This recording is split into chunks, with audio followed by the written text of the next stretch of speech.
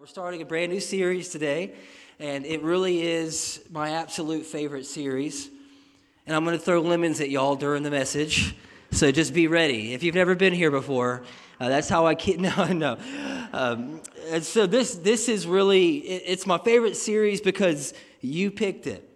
Every year during Easter, if you've ever been to one of our Easter services, we have an Easter survey. And so we just, like to...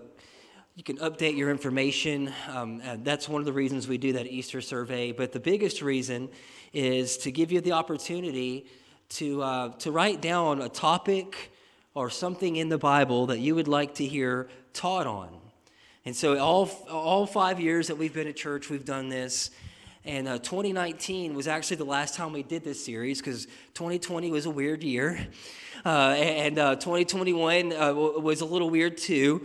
And so here we are now. We've got 3 years of topics. And I love going through these topics because there's all kinds of incredible things that you have asked. And it's really hard to pick one. It's hard to pick three. So we're going to do three on this series. But there's every single year, there's one topic that beats them all. Since we've been doing this, 2017, every year there's this topic and it's worded in different ways.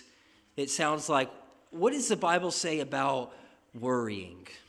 How can I stop worrying? I'm really, really stressed. I don't know how to handle it. I have anxiety. And it's keeping me from doing things. It's keeping me from working some days. It's keeping me from... These are what I see. And so that topic has been at the top of the list every year. And so we're going to start this series out with that topic. And it's a weird subject, but there was a poll done last year. Barna did a poll. And 9 out of 10 Americans agreed that they're having trouble staying sane right now. Right? I felt that. When I read that, I was like, I felt that. I feel better. 9 out of 10, that's big. The Journal of American Medical Association put out an article 2 years ago, and they have come to the conclusion that the United States is the most anxious country in the world, based on the research that they've done. So if anxiety was an Olympic sport, we would have a gold medal.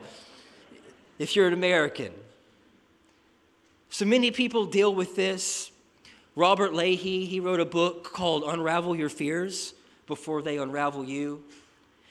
And in this book, he said the average child today exhibits the same level of anxiety as the average psychiatric patient of the 1950s. So this is just not an adult thing. Kids are feeling this. All the way down to, children. And so the question was, what does the Bible say about anxiety? How do I deal with my anxiety? And so I hope to answer some of those questions. But before we do, I just wanted to give you a couple things. These are some tweets that I thought were funny. The devil works hard, but my anxiety works harder. Meeting God at the pearly gates. Are you mad at me? Question mark, question mark, question mark. I'm very laid back. I really only care about two things. Every person on earth and their opinion of me, and the crushing psychological weight of being alive. I thought that was good. Great news. I found the cure for my anxiety.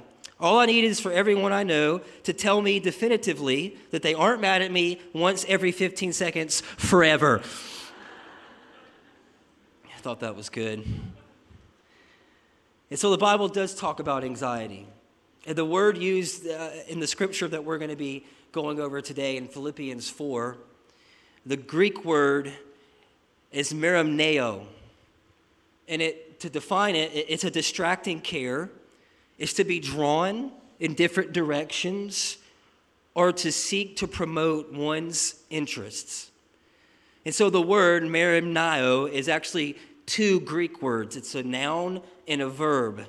The verb means to divide. The noun is your mind. So the Bible defines anxiety as a divided mind.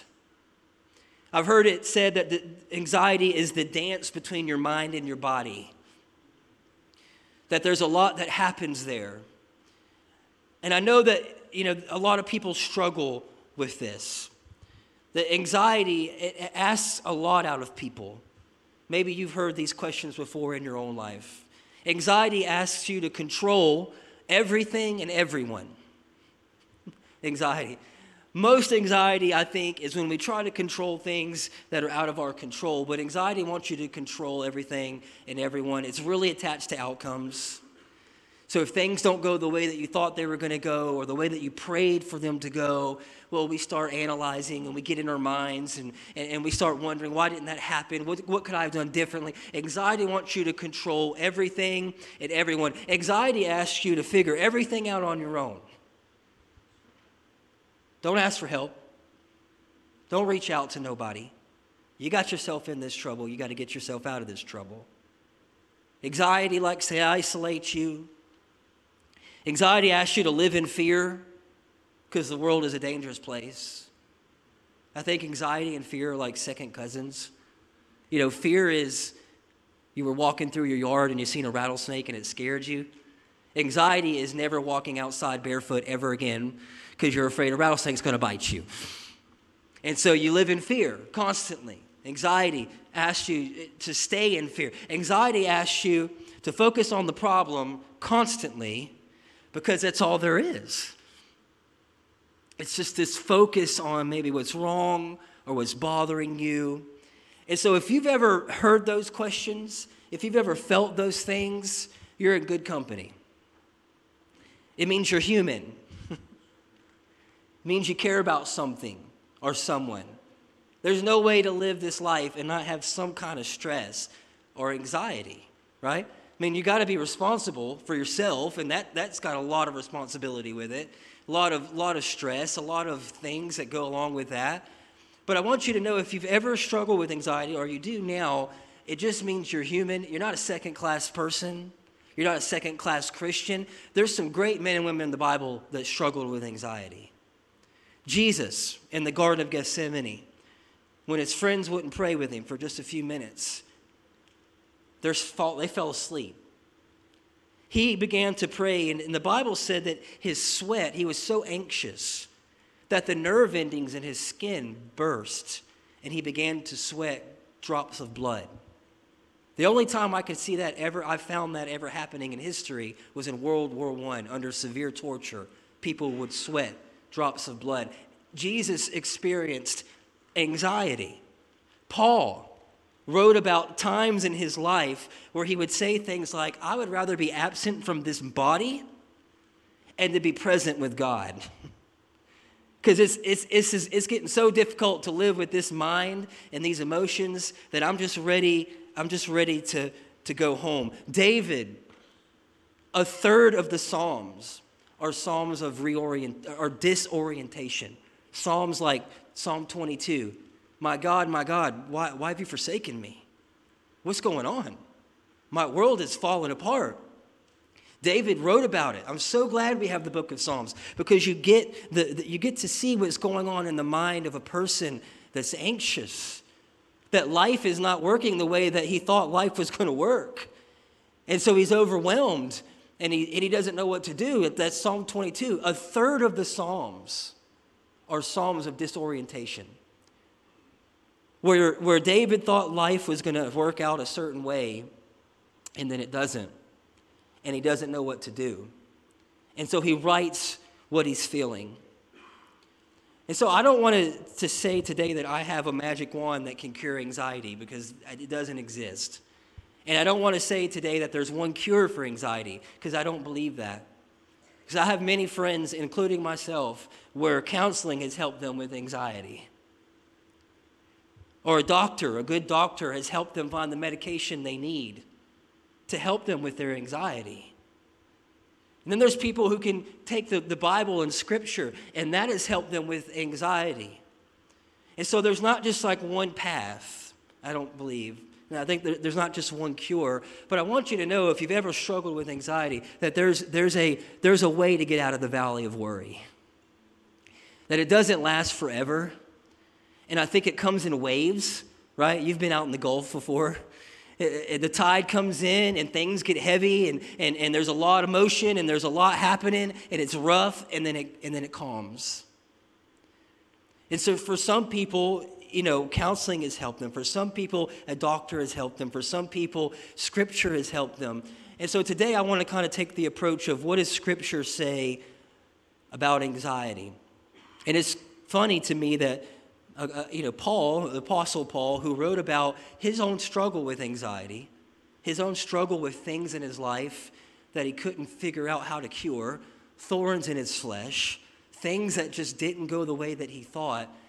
I think he penned the most beautiful verses that we have on anxiety and how to get out of that valley of worry.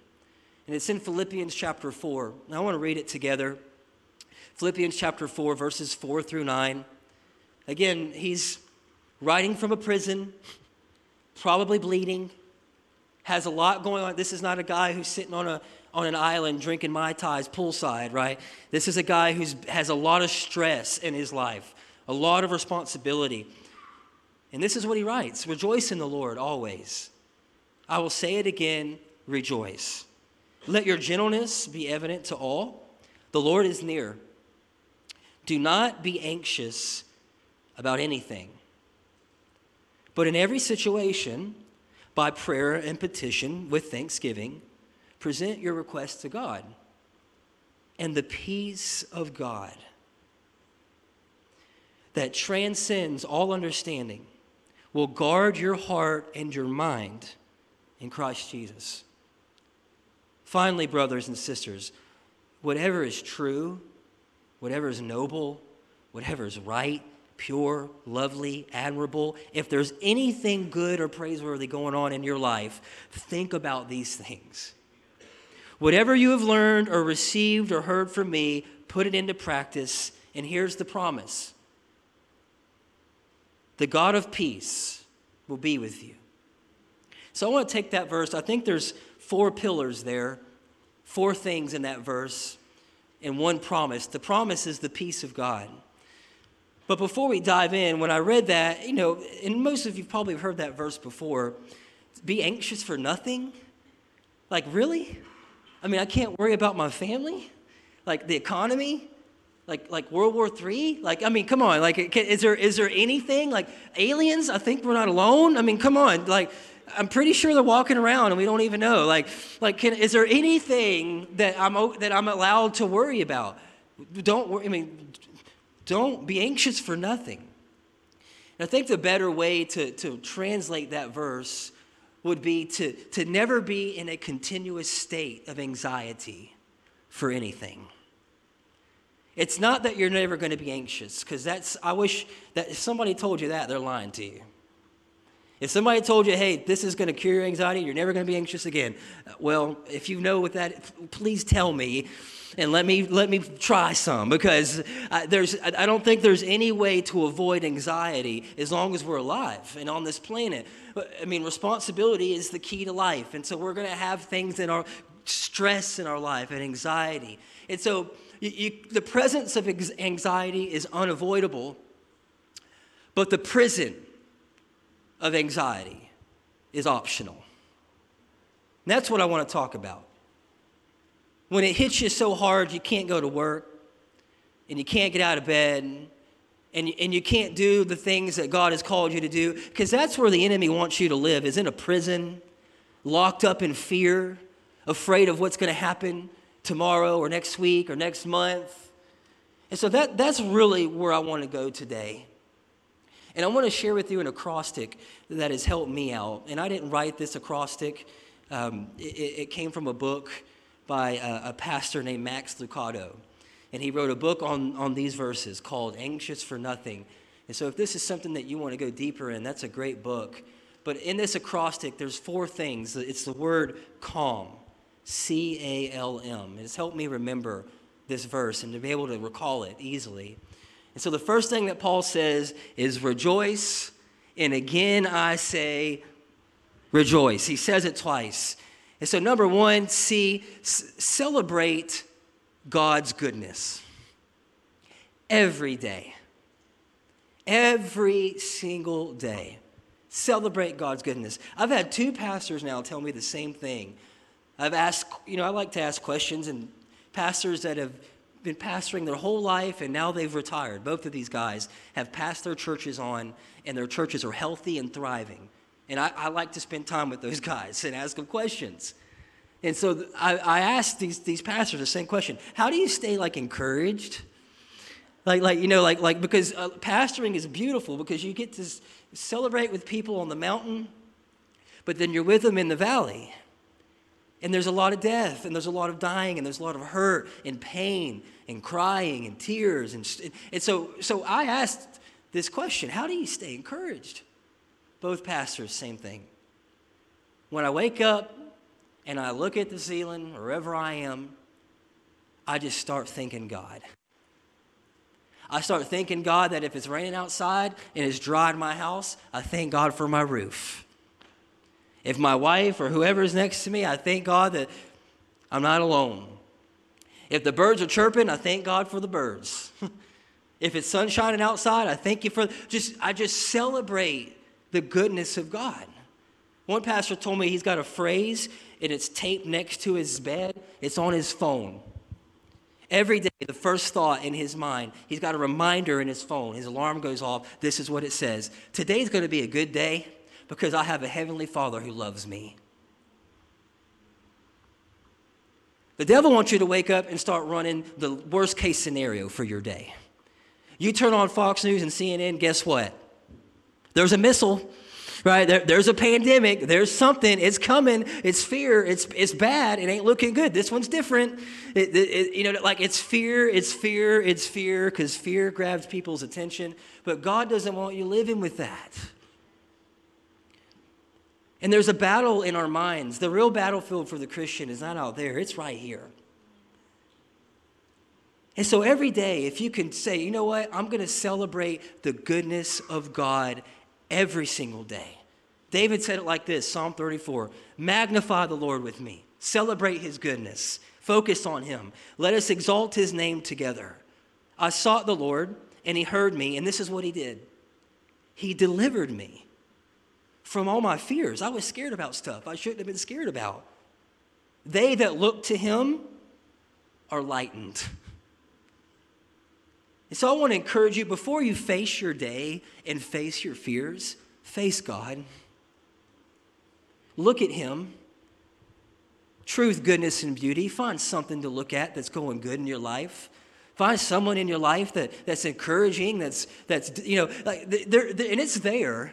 But anxiety asks you to focus on the problem 24/7. Anxiety asks you to just stay in bed and just meditate and ruminate on what happened to you or the bad that's going on in the world. And it's there, and I'm not discounting it, but rejoice in the Lord always. Again, I say rejoice. Come on, somebody. Celebrate the goodness of God. The second one, this calm is the acrostic. Calm. Goose Rabbi, right? You seen that movie? Anybody seen that? Okay. I got about 5 of y'all in here. That's like my favorite movie in the world, so y'all judge me if you want. Celebrate the goodness of God. Ask God for help.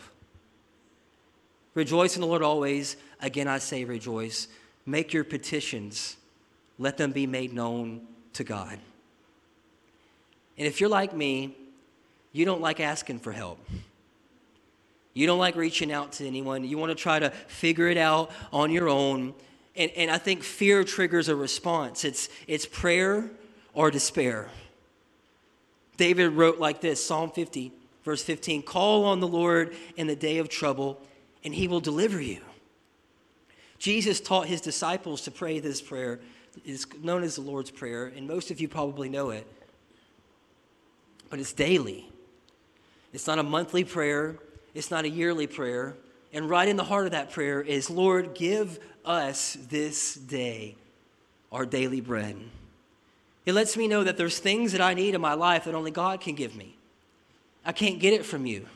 I can't get it from a doctor. I can't get it from anyone else. That there's things in your life that you cannot get from a person. And so we ask God for help. And it's not I think it's a as we begin to practice this in our life, I think we see the provision of God in ways that we've never seen before. And so I want to encourage you, celebrate the goodness of God.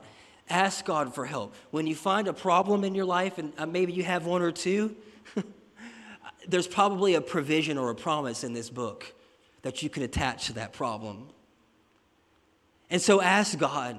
I believe that he's always waiting eagerly to meet the needs of his children. Jesus said, you have not because you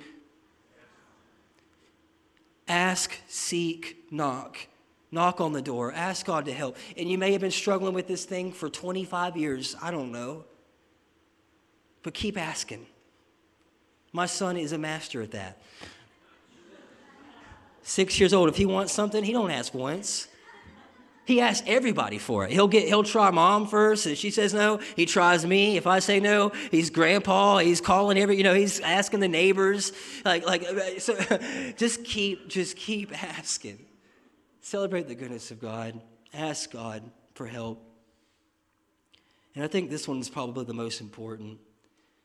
Leave your concerns with God. Some of you are carrying things that God's never asked you to carry. And some of you are worried about things that God hasn't asked you to worry about. And the thing about anxiety is it asks you to control, remember, everything and everyone. And here's the reality. You're not God. We can't do that. I want you to do this. Just raise your right hand for me.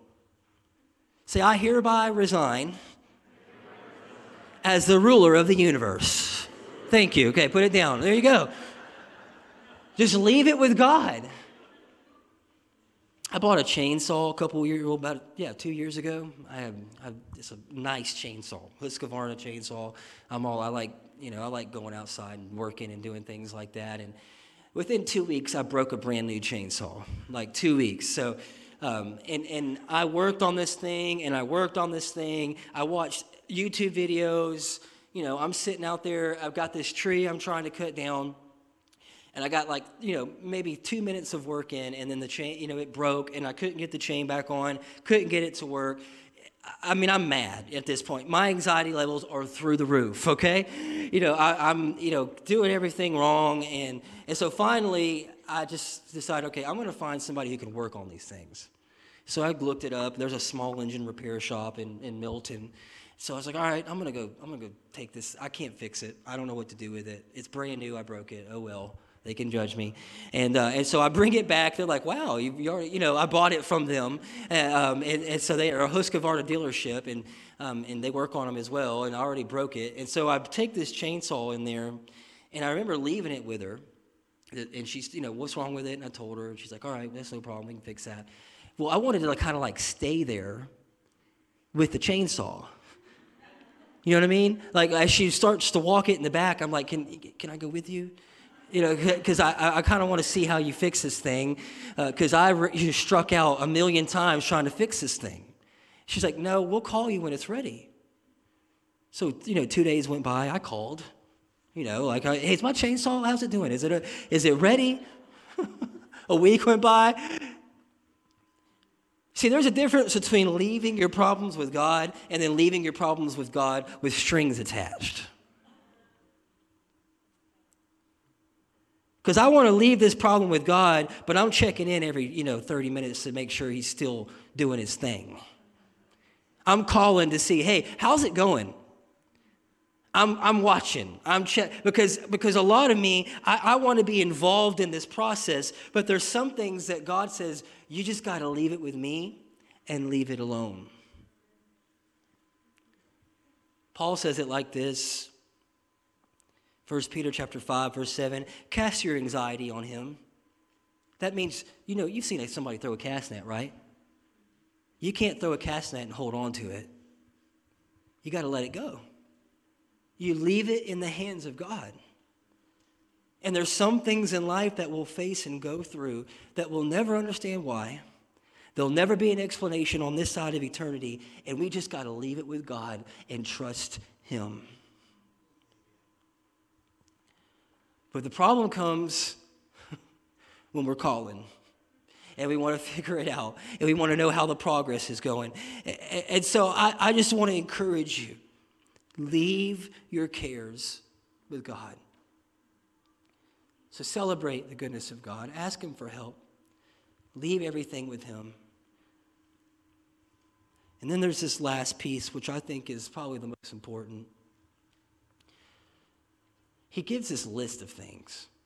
Whatever's good, whatever's beautiful, whatever's pleasant, whatever's holy, whatever's, think on these things. Why does he do that? And I'm finding in life that it gives you lemons. There's a lot going on in the world right now. Life gives lemons. I had a friend call me 6 months ago or so. He went on a work trip. He came home. There was a letter on the table. His wife decided she didn't want to be married anymore. Left him a letter. She went back to where she was from. Lemons. I know a pastor planted a church. In 2020, he got diagnosed with a rare form of cancer. He's in the hospital for 2 months. Beat it. Came out of the hospital, found out that his worship pastor decided to start another church while he was in the hospital. So he comes back to his church is gone. I talked to him this month. He's closing his church in 2023. It's lemons. One of my best friends right now, his dad got diagnosed with a really, really aggressive form of Alzheimer's. And he's having trouble remembering where he lives. He has a tracker now because he's wandered off from his home, can't work anymore. And it's devastating the family. I mean, he was his dad. And I could take this mic and I could give it to each one of you, and I know you got a story like that. Either you do or someone that you love. Life has handed them a lemon.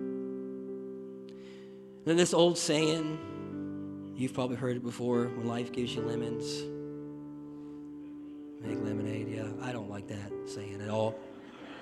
Like, you don't see the size of my lemon, number one. If I drank the juice out of my lemon, it'd kill me, all right? But this is what I'm finding, is that anxiety asks you to suck on the lemon. To take what's going wrong in your life, and before you go to bed, to pull that thing out and just suck on it and get all nice and bitter. And then as soon as you wake up, make sure that lemon's by your bed. Grab it and suck on that thing before you have breakfast. On your way to work, just listen to lemon-sucking music while you have your lemon, and you're sucking on that thing on the way to work.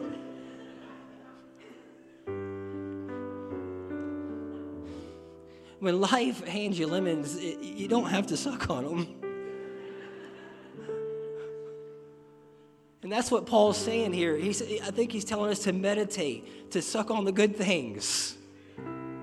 Whatever is good, whatever is true, whatever is noble, pure, lovely, admirable, think, whatever, suck on those things. Ruminate on those things. Why? So the God of peace will be with you. And I'm finding in my life that anxiety will not share a room with gratitude. He won't even come in the door. Can't do it. And if I can stay grateful, and if I can stay thankful, and if I can find one thing going right in my life, I may have 1,000 going wrong. But if there's anything, where your focus goes, your energy flows. And if you could just find one good thing to focus on that. ruminate on that. And I know that sounds so simple. And again, I'm not discounting, because there's people that doesn't work. They need more. There's other ways and cures out there. But I think Paul is telling us, he's giving us some truth here. Meditate on the good. Because what anxiety wants you to do is it wants to rob all the good and the blessing that's in your life. And it wants you just to see the bad.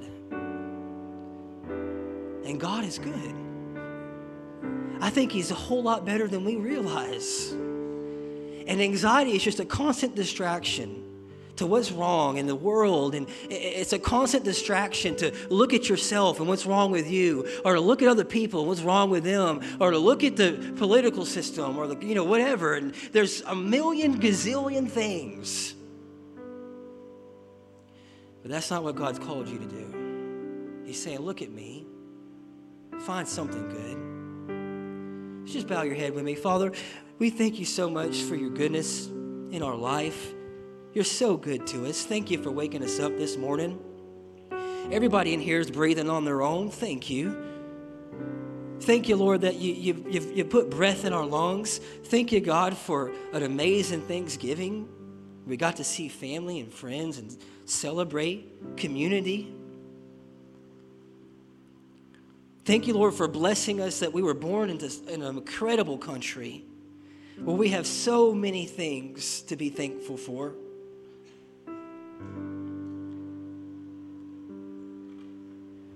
Thank you for being so faithful in our lives when we wanted to give up. When we were struggling so bad, it didn't look like there was a way out. But just at the nick of time, there was a light that shined. Someone called. Someone texted.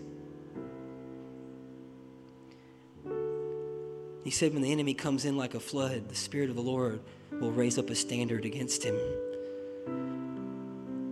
Thank you for your Holy Spirit, who's not only with us, but he's in us at every moment of every day.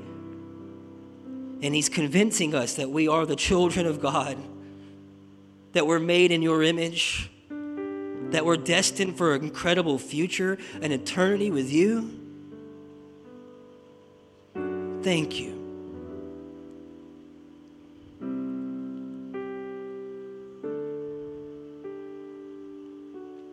I want you just to bow your head, keep your eyes closed. If you're here this morning and you say, man, this message, I think it was for me. I've really been struggling with anxiety, and I haven't known what to do, and I feel like I've got an enemy in my mind. Just slip your hand up. I want to pray for you. Thank you. You can put it down, just up and down. God bless you. Thank you. Thank you. Thank you. Thank you. Father, every hand that went up and every hand that didn't. Lord, we rebuke the voice of the enemy. He's talking so much right now. And you told us that he's got one job. He is the father of lies. He's got a warehouse of them. And he tries to convince us of lies and convince us of things that aren't real. And so every hand that went up and the ones that didn't, God, I just pray for your peace right now. A peace that passes understanding. I don't have to know why it happened. I don't have to know why it didn't happen. I don't need an explanation. Lord, I just need your peace. Lord, let your peace, God, settle on the minds of every person in this room. I rebuke confusion and despair. Those are both works of the enemy. He wants us to live confused, wondering, chasing our own tail. But you said, no, you're a God of order. And so I pray for that to happen right now in the minds of your people. Help us decipher what's good, what's bad. We can't control thoughts, but we can control the ones we're going to focus on. God, help us to get order in our minds and realize when the enemy's talking lies and talking trash, and not to listen to that stuff anymore.